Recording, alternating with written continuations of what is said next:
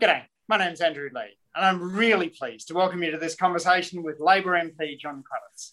John has been the member for Dagenham and Raynham since 2001, winning it in the landslide vote of 293 votes in the 2019 election. As the red wall crumbled, John managed to hold his constituency. He has just written a fascinating book called The Dignity of Labour, which is about the British Labor Party, the party that John loves, but also to some extent about the Australian Labor Party and about social democratic parties all around the world. John is a great public intellectual, somebody who I've met in the UK, but somebody who has also spent time in Australia. And indeed, that might have been where he got his political start. John, welcome to the conversation. Andrew, it's great to see you again. And thanks for the opportunity to kick these things around, because they are generic issues that span progressive politics across Western market economies, so it's good to have a conversation about them. Absolutely. So is it true that you got your political blooding on construction sites in Australia? That is true. Actually, I do reference it in the book. A lot of my family left, a lot of cousins are across Australia. They left in the early 70s, actually. And I went over, worked on the construction sites. This would have been 1980, 81. And the first thing I did before I could work, I had to go and get my Builders Labourers Federation card. There's a pre-entry closed shop, as we'd call it then. Came back. This was before, I should add, some of the deregistration issues with the Labourers Union. But I got a pretty salty education out of that. I can assure you. It was quite a steep learning curve I was on, but it was some of the best education I've had in the Labour movement, actually. And you then worked for Tony Blair for a while. You were one of his liaison people with the trade union movement, yeah. Basically, what happened? I came back. I went to college then when I came back to the UK, and moved around a bit. Went to America, came back, and then rather than going to the academia, there was a job in the research department of the party. This was in the days of opposition in the early 1990s, and I got to know Tony Blair, who was our shadow employment spokesman. I was dealing with the union links, labour law, individual and collective rights. And then when we won in 97, I was fortunate enough to go in, and my job in Downing Street for Blair was around introducing the minimum wage, rights at work. It was a fantastic period. And then 2001, I got elected for Dagenham in East London, and I've been there ever since. We had a few boundary changes. But yeah, it's been quite we're in a pretty bad state of affairs at the moment. We've lost 4 elections in 11 years, and we had some rough elections just last week. So it's been a bit of a high wire act throughout, really. But we're not in a good place at the moment. No, and that's true of social democratic parties around the world. I mean, the French socialists are nowhere to be seen. Italy, the left seems to be in terrible strife. It looks as though in Germany, the SPD is trailing the Greens. And in the United States, Biden got over the line, but with Trump picking up millions more votes than he had beforehand. So we'll get in a moment to some of the big challenges of the left. But I wanted to get you to talk a little bit about the local context, because one of the things I love about the way in which you think is that so much is grounded in history and grounded in place. You say that work and Dagenham are synonymous. Tell us about that. Well, this is our 100th year. Dagenham really was created in 1921. I'm doing a project now about the history. It's our centenary. But in one sense, Dagenham tracks the dynamics of the 100 years of British capitalism, because Dagenham is synonymous with Ford. It was Ford Dagenham plant was opened in 1931. And at the time, it was the first part of the first multinational, actually. It was a real pioneering place, huge battles, both in North America, Dearborn, as well as in Dagenham for union recognition. And then in one sense, Dagenham was showcased post-war as the height of working class virtue in terms of stability as a community. But then we witnessed Thatcherism, deindustrialization. There used to be 43,000 workers on the Dagenham plant. Now there would barely be 1,500 directly employed.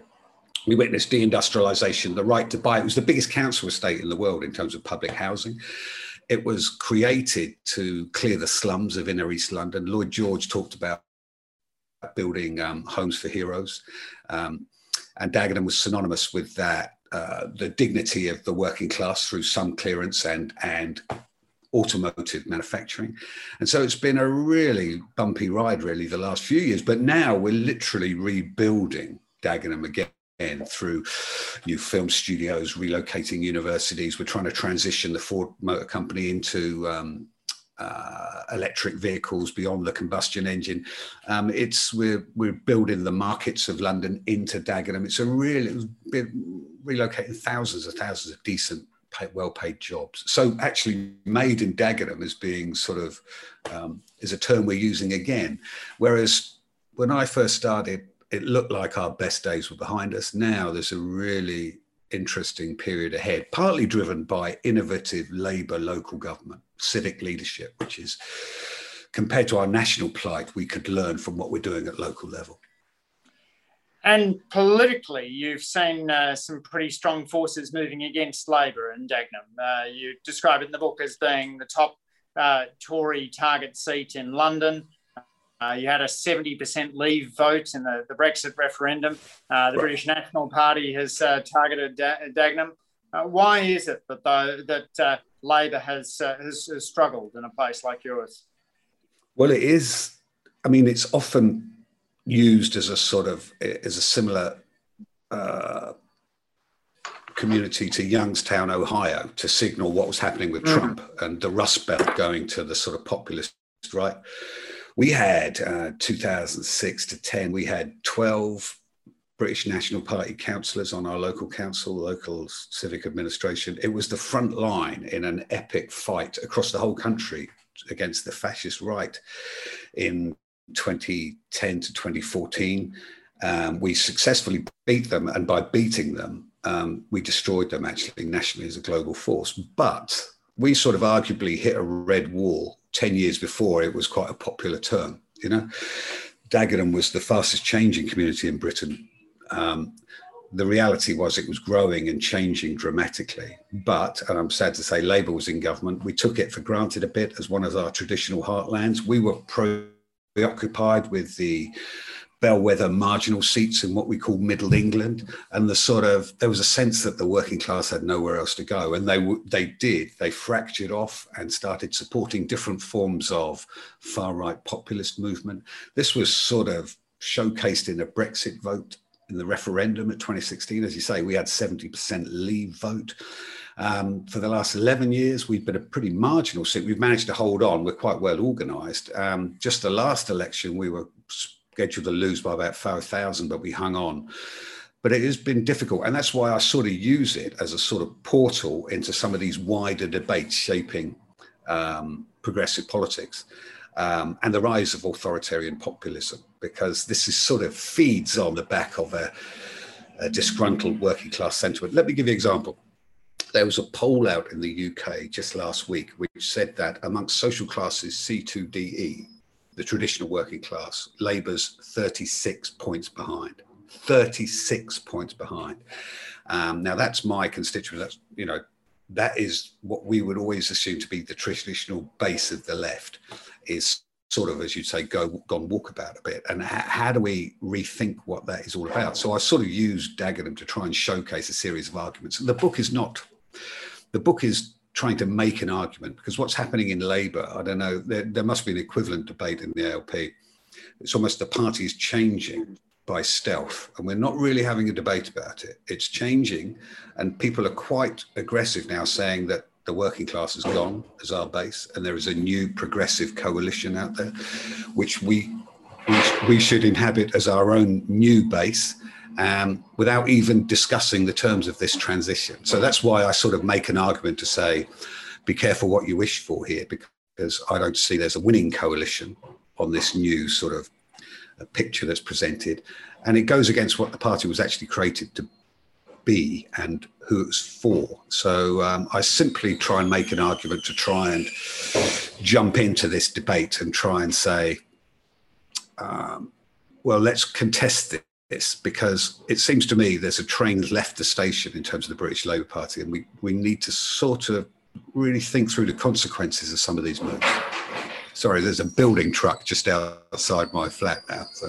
Not at all. We've got work going on. This is terrific. But a lot of what you talk about seems to be brought out in Tom Piketty's new bestseller, Capital and Ideology, where he documents that right across a whole lot of advanced countries, there's been this shift of parties to the left from being parties that predominantly represented lower educated voters to parties that represented higher educated voters. I was just looking at Piketty again before our conversation today. He says in the 1950s, British Labor was 30 points behind among the highest educated voters. Now British Labor is 10 percentage points ahead among the highest educated voters. So, and that, much the same is true of Germany, France, Australia, New Zealand, and the United States. But somebody who took an alternative view of yours, and I guess I should play devil's advocate, would say, well, education levels are going up. So doesn't it make sense for parties of the left to chase a growing constituency in higher educated voters?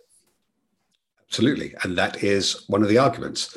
I mean, it almost gets to the degree that people are suggesting in every defeat there's a victory, and there's a sort of demographic determinism to this, in the sense that if we can just hold the line, we can transition from these old heartlands to these new heartlands, and we have age, culture, knowledge work all on our side. So there's a sense of technological inevitability alongside demographic transition, and older people are dying, newer people will be around for longer. So what's there not to like? Well, I would question, firstly, whether there is a coalition outside of certain university towns and certain urban environments to sustain a Labour victory anytime soon. So even on the own terms of the political optics, it's questionable to me. But there's a deeper question around political parties are built around traditions of justice. They are informed by public philosophies around who they are there to represent. A sense of economic transformation on behalf of working people has always informed the Labour tradition. And I just simply make an argument that we should be careful what we jettison without even thoroughly debating it. Not just on electoral terms, because I don't think there's a coalition there to win, but also on ethical terms around the Labour. Let me give you an example. The Labour Party now is 75% of our membership comes from social classes ABC 1. I think we had 2 million more voters from social classes ABC1 compared to social classes C2DE, the working class versus the middle classes. The seats where we're winning are increasingly middle class ones, and we're losing across what we euphemistically call this red wall. And there is a fundamental change occurring. Brexit was a symptom of this. It wasn't a cause of it. These are long-term. We've been debating this for 20 years. But now it's sort of propelling forward this argument. So we might almost be in a situation where in a year or two, the Labour Party has fundamentally changed. And some are arguing even now that we should rechristen it as the Radical Liberal Party or the Progressive Party or even a Young People's Party to match these demographic changes. Yeah, right. Piketty calls it the Brahmin left, that sense of liberal, educated, progressive coalition that are dominating now. My question is this inevitable, or does this signal a failure of social democratic parties to renew themselves? So it's a symptom of decay rather than a future advancement. And I would suggest it is. I'm quite taken by a series of arguments put forward by Michael Sandel, who's argued that post-war social democracy lost its ethical character, its desire to regulate and civilize capital, and became static, managerial, technocratic under the Blair, Clinton, Schroeder era, and so accepted too much of the neoliberal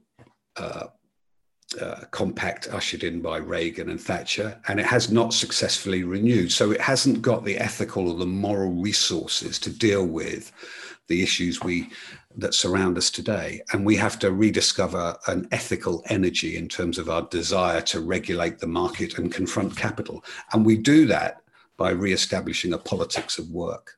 I say that emphasis on work because one of the key components of the debate in the UK, I'd be very interested to know if it's the same in Australia, is a lot of the more fashionable left in the UK that are arguing for this radical transition also say that Labour should be the post-work party, right? It should celebrate a world where the robots are coming, the fourth industrial revolution is inevitable, that work is inherently degrading. So we should foresee a future of liberty and abundance driven by technological change as we move to an era described as post-capitalism. And this will happen naturally as we transition through the gears of late capitalism.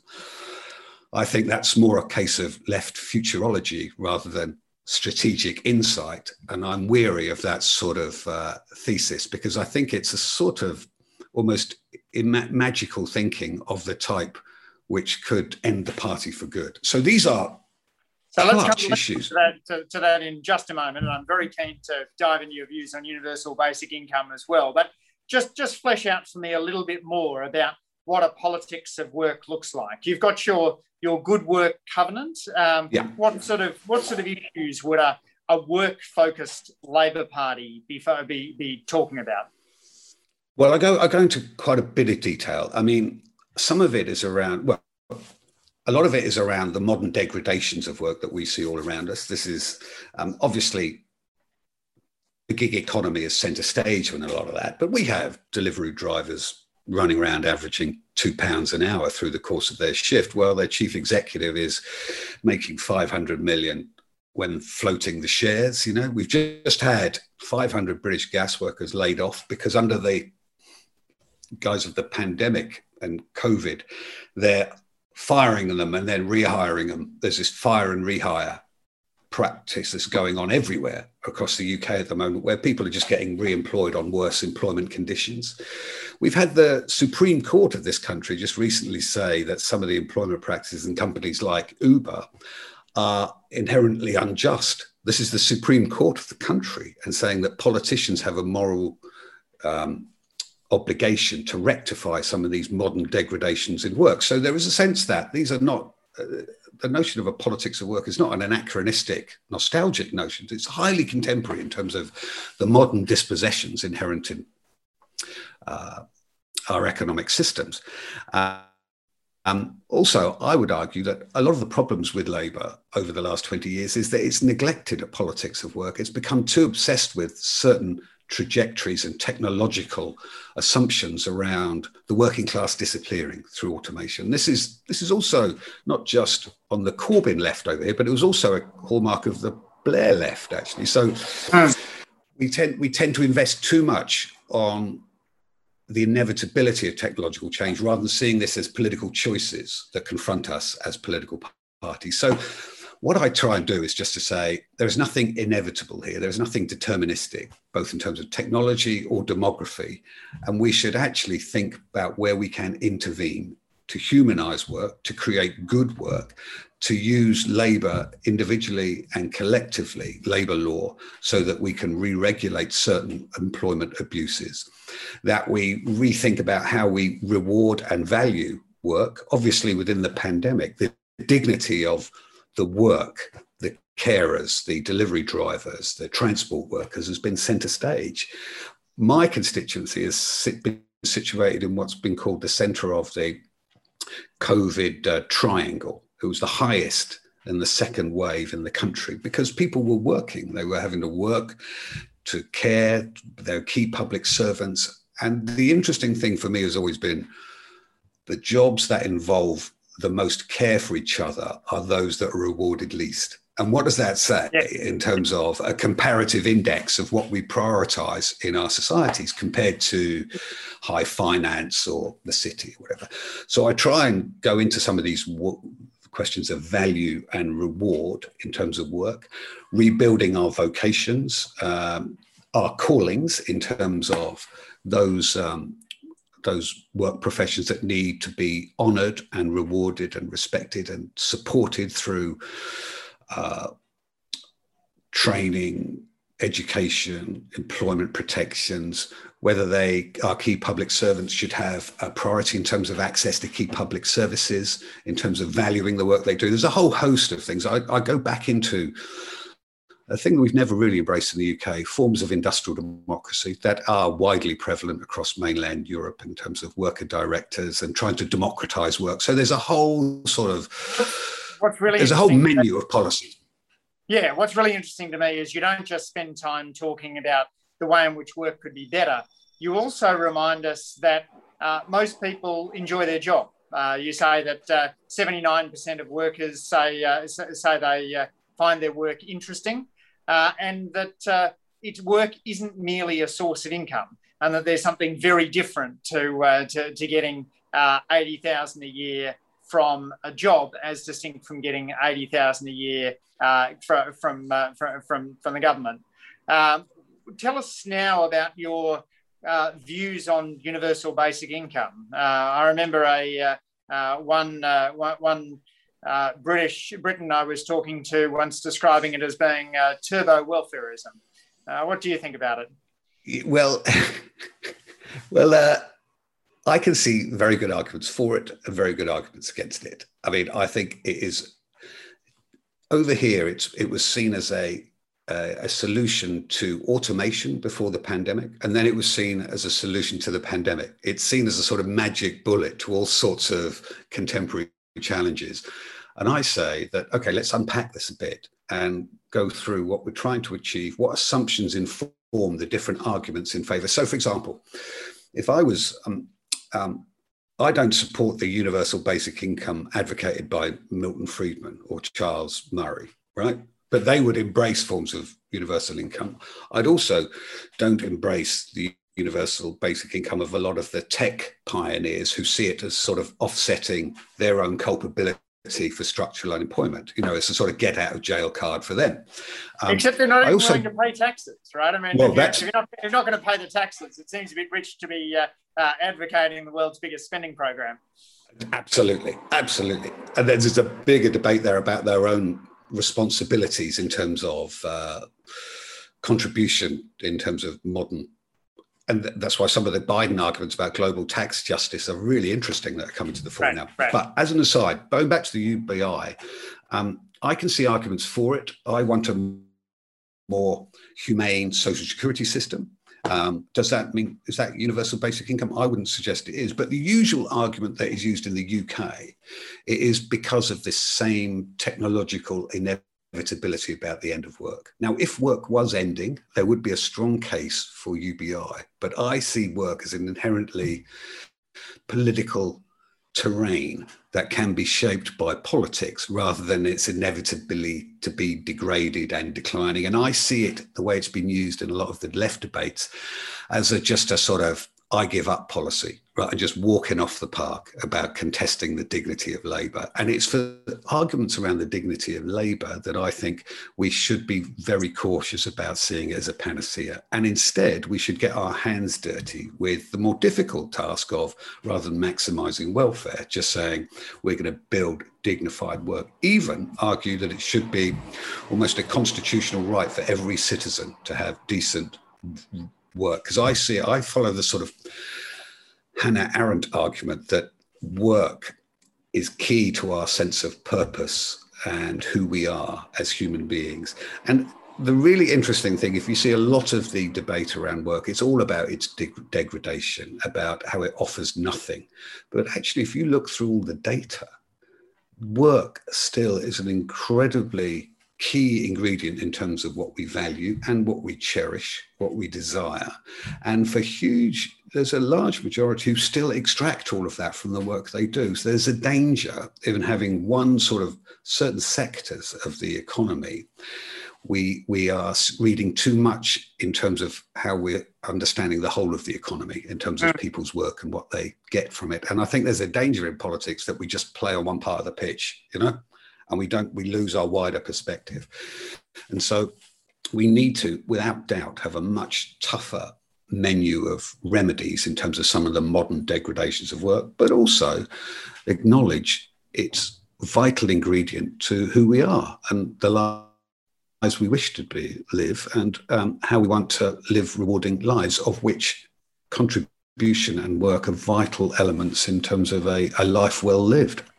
So if you look at what the Blair government did with reference to your focus on work, they introduced the national minimum wage. They ramped up tax credits for in-work tax credits, making work pay, as Clinton put it a couple of years earlier, up to nearly 2% of GDP. So, pretty substantial in-work tax credit. But you have a critique of Blair where you say that he moved from giving ethically grounded speeches, you say much in the tradition of the sort of Martin Luther King, John F. Kennedy, also to some extent Bush and Obama, towards what you describe as selfish utilitarianism. How did that happen? How did New Labour go off the rails?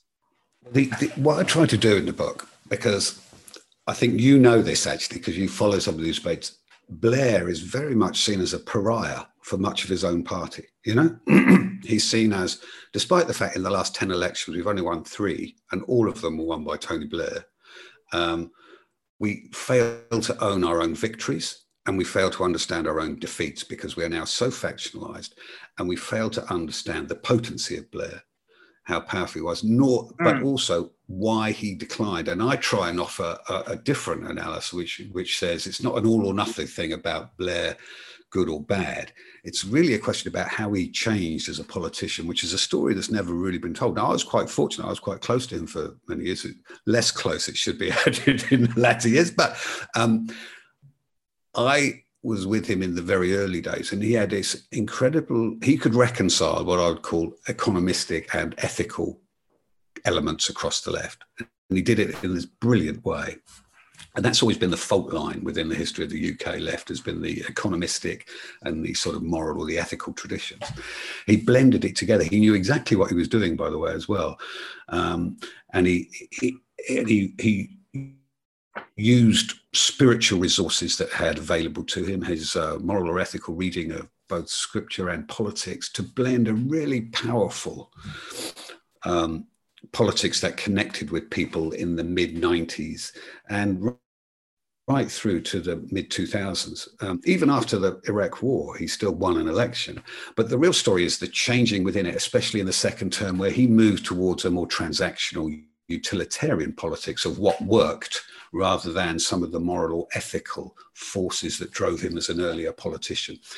In his biography, he skates over all of this. It's a very functional biography in that he sort of neglects all of the elements that made him such a compelling political figure, actually. It's a really interesting exercise of making sure the waters cover you over almost as a policy. He almost hides his early powerful political persona. It's almost too painful for him, I would interpret it. And maybe that's being over psychological in terms of my assessment of it. But it's a really interesting story that's not really told. So I try and separate it out by looking at this gradual transition of a political persona towards more of a utilitarian, tactical, managerial figure, less as a powerful, emotional character. And I think he would argue he was better by the end, right? He learned how to do the job. I would say he lost something that was really important in terms of his overall political character in that journey. And he actually calls his biography a journey, which I think is quite an interesting thing, because he forgets the departure point in this journey, and he covers it over. And I was quite keen to just remember what a fantastic politician he is and was, because now in Labour, we have this zero-sum view of him, which lacks nuance and complexity. So therefore, we can't own our own history, right? And so therefore, we cannot excavate what was so powerful within that New Labour story. And I think that is unless we do that, unless we can own our own recent history, I don't think we're going to be able to win again. Yeah, I would have thought of you as being more from the left tradition in the party than Blair. but sharing with him that love of ethics and the love of history as well. But yes, the worst of New Labour for me is embodied in Philip Gould's Unfinished Revolution, which has all these sort of ad man to discussions of Mondeo man and the kind of the triangulation of voters that seems completely removed from any sense of ethics and values and the history of the party. You've made your... There's an interesting point here as well, Andrew. There's an interesting parallel with the ALP, because I was always interested in Keating as a complex political figure. And his ethical anchorage is a really interesting story as well. That is often, he told it quite well, actually, but that's in terms of how do you understand these rounded, very powerful political complexities, like Blair and Keating, because we tend not to fully comprehend the complexity of them. And in so doing, we diminish ourselves as a Labour project, actually, by failing to own the richness of these characters. Yeah, I mean, I've known half a dozen Australian prime ministers, but Keating has a level of complexity that is just off the charts from anyone else. I mean, he's right. he is sui generis. Right. Let me move now from your critique of Blair to Blair's critique of the Labor Party.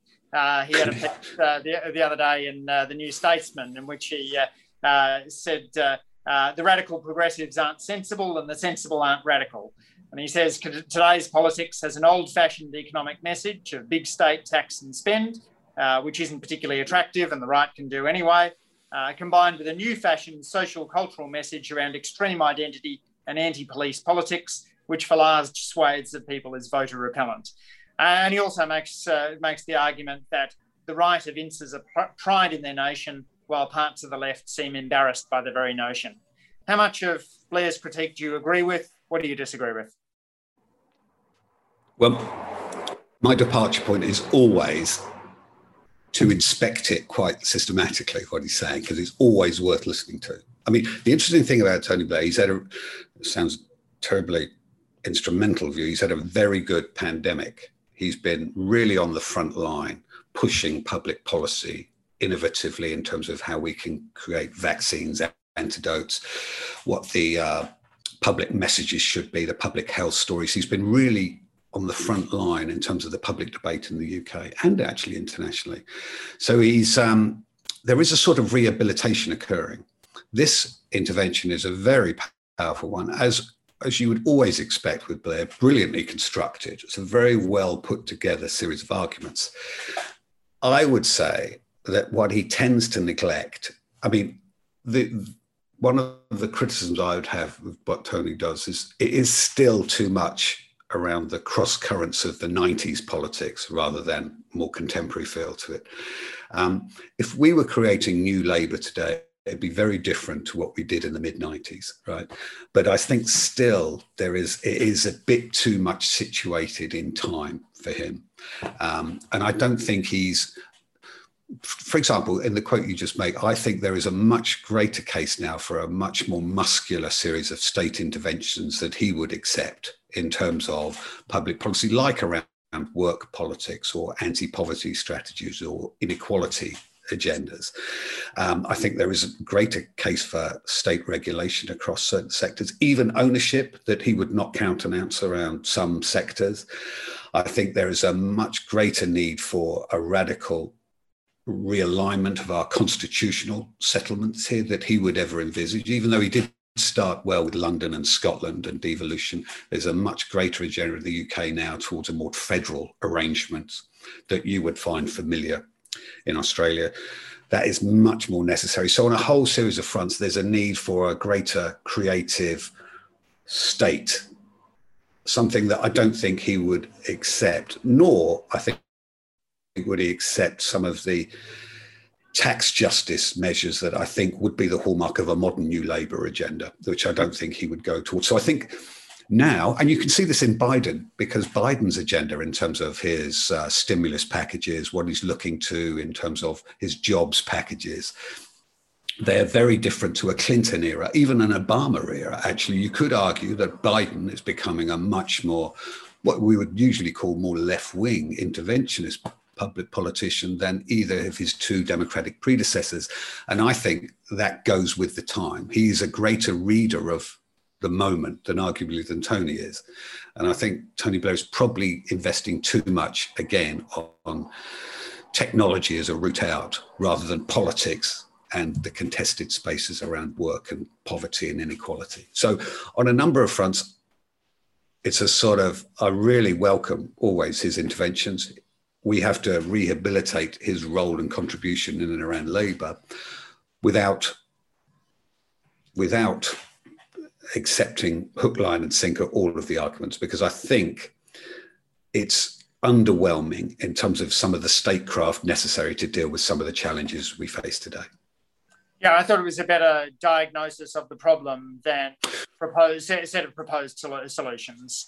But you talked about Biden, which I think is fascinating, because Biden, in picking up some of that energy of the FDR New Deal, really is focusing quite squarely on what you're talking about, John, announcing an infrastructure package and trumpeting the fact that it will create a lot of jobs that don't require a college degree.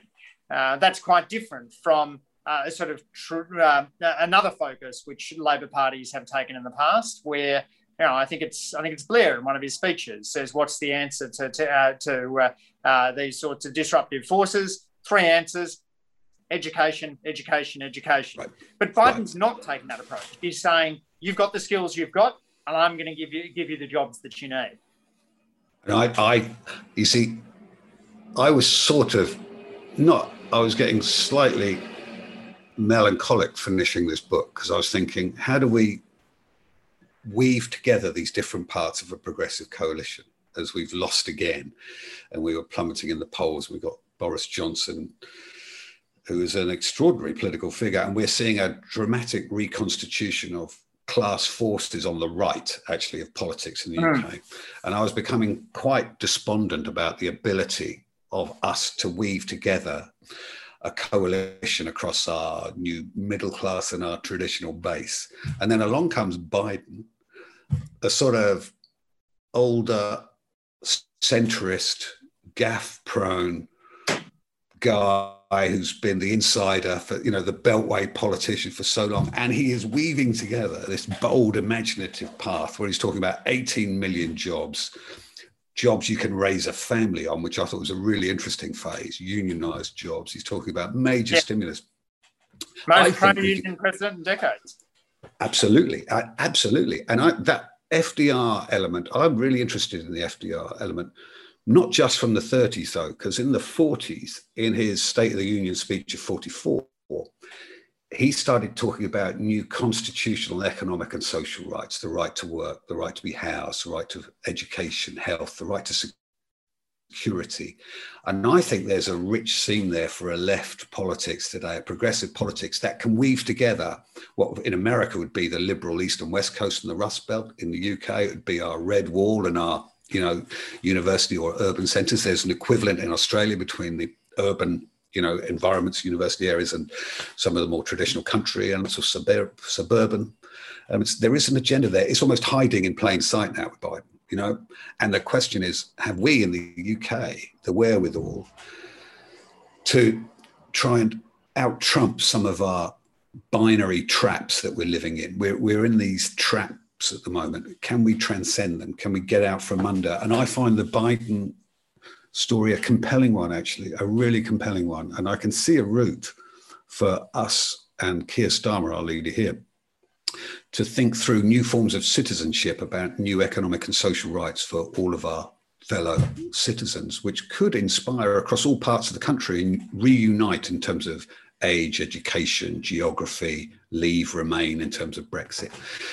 Because there's almost like a canyon down the country now in terms of these big divisions, and a lot in my party are saying, well, we'll just choose one side of the pitch now. We'll just double down on the Remain side. They literally say our party lives in Romania, referring to the Brexit vote, and we should be the party of those with degrees, the educated, the young, as we've talked about before. And that is a very big bet. It's a very big bet for the future of the party. And I really like and find it quite inspiring the Biden plan and the strategy, which is pulling together and retaining a coalition of progressive and traditional forces. Yeah, and the Romania strategy seems particularly dubious given what's happened in Scotland and the north of England. But I wanted to ask you, Biden's doing that off the back of Trump being unable to pass an infrastructure package. Both our parties are up against Conservatives that have moved a long way from their traditional small government roots. Both Boris Johnson and Scott Morrison have actively jettisoned the idea of surplus budgeting. They're willing to run large deficits to spend a lot. Does the sort of strategy you're advocating become more difficult outside the United States? Yes, I think the answer is yes. It is very difficult because there is a sense that we are being crowded out a bit here because of our, I don't know what the Morrison thing, I was going to ask you about this actually, about how you handle the Morrison thing, because the Johnson challenge for us is quite difficult because part of our party wants to say, same old Tories, you can't trust the Tories, Tory sleaze, they've always been the same, the party of Margaret Thatcher, et cetera, et cetera. Well, palpably, they're not the party of Margaret Thatcher. They are believers in the big state. They are trying to prioritise a totally different part of the landscape, geographical landscape to Margaret Thatcher. There's a much greater focus on working class, what you would call battlers, I suppose, in the old days. That's some of the constituency that Boris Johnson's really targeting very effectively. This is a very different party to the one I grew up fighting, and the danger is in our own righteousness, if we want, we ignore these changes that are occurring that create a much more difficult challenge. I would say, though, going back to this question of work, the one area where I don't think Boris Johnson's party will go is a real, genuine politics of rewarding work because of the hangover of Margaret Thatcher. Her whole strategy was based on extraordinary deregulation of labour. And I think that would be the one no-go area. I mean, Theresa May, she set up a review of modern working practices called the Taylor Review and wouldn't accept any of its relatively mild conclusions. The party wouldn't let her. She played around with the idea of industrial democracy, putting workers on boards to try and bolt the working class into a sort of stakeholding model of industry. The party wouldn't let her. I don't think the party would let Johnson go where I think some of their best thinkers know they have to go, which was to really create a blue-collar conservatism for the future. And that has to be built around some of the things we've talked about. Union recognition, rights for workers, their contractual status in law, some of these partnership working, good quality work. I don't think they'll be able to go there, which creates an opening for us. But if they were to go there, then it would make it much more difficult for us in the future. It's also challenging too, given the collapse in the union base and more of an issue in Australia than in the UK, right? So you go to around 1980, both of our countries have about half the workforce in a union. But today you're at about a quarter. Yeah, 23%. Yeah, we're close now to a tenth, right? We're not far off the United States level. That's the same as America, yeah.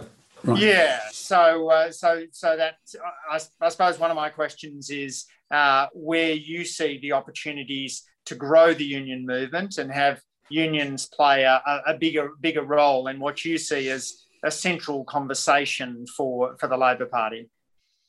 I didn't realise it was down to North American proportions in Australia. It's a couple of percent above. I think Wow. it might be a seventh or an eighth. But right, because it is interesting that what is interesting to me is that Biden can make such a pro-union statements when he's on 10% and we're on 23%, and Labour doesn't do that in the UK. And it's quite interesting where he can feel liberated and strong enough to make these sorts of positions, whereas we can't yet. I think we need to, but I think we also need to incubate new forms of organisation. And this is a big challenge for the unions themselves, by the way, as well. The gig economy poses all sorts of challenges organisationally. There's some new unions that are emerging that are on the front line in terms of these battles. I'm more interested in how we can translate some of the organised terms and conditions in employment into unorganised sectors. And we have a few proposals around labour law that can do that in the UK, so that you can gain the benefits of unionism, the sort of exit voice arguments, in terms of having, without necessarily having to go through the whole union organisation recognition laws. There is also a case for new types of recognition. We introduced some in 98, 99 that didn't really work. So there is unfinished business there, but it is a big challenge. That's why I'm quite interested in a lot of the voice at work arguments rather than single channel union representation, in terms of trying to work through some of the industrial democracy avenues, co-determination in the UK, which might, for workers, and that could challenge the traditional single track union routes to autonomous free collective bargaining to get your voice. So it's a challenge for us. It's a challenge for the TUC. But there are some interesting pilots underway now that we might be able to learn from in the next couple of years. I'm not sure if it's the same over in the UK, Australia with the gig economy organisations, but there's some good pioneers now that are trying to chart some new direction. Yeah, absolutely. So Unions New South Wales has done some good work with Airtasker. There's the Young Workers Centre, which is set up, organising, using online tools to organise pickets against sexual harassment at certain workplaces. There's unions that have focused on a Netflix model, pay $10 a month, so lowering the barriers to entry. There's a lot of really creative experimentation in the union movement, which I think is really positive for how it might play a part in the renewal of the left broadly defined. But this is, really bringing our parties back to being small L Labor parties, and making quite clear that they're not social democratic parties, isn't it? Well, yeah, I mean, they're more Labor than social democratic. Well, and I think, and that's where the sort of rubber hits the road a bit for me, because there are some fundamental character issues involved in the type of politics you're doing there. I quite like, this is where I quite like a politics that is rebuilt around questions of human dignity rather than identity. And that seems to me to be quite a useful way of rethinking some of the challenges ahead. And that rebuilds a sense of fraternity and solidarity in politics, and also a sense of community. I know you've done a lot about rethinking the terms of community, and that seems to me to be the next bit I want to go on to after the question of labour, is the question of community in this sort of politics, and where we go. I just go back on the Netflix model of union membership. So really interesting. A few years ago, we tried with this idea of you pay a sort of your insurance ticket into a net pool of a federated model without a specific union or sector, and then it's redistributed from the TUC as some sort of insurance. We couldn't get the unions to go with that for certain protective reasons in terms of their own organisations, but there must be some model, because you have the technological wherewithal now to create some sort of insurance pool around a reimagined unionism for the future. Yeah, and I know the Australian Council of Trade Unions has been looking at how to make membership more portable across unions, get rid of problems of demarcation dispute. You shouldn't have to figure out which is the right union for you. You should just be able to just say, I want to join the union, and someone else figure that out. And we'll get there. It's just taking a little while. Right.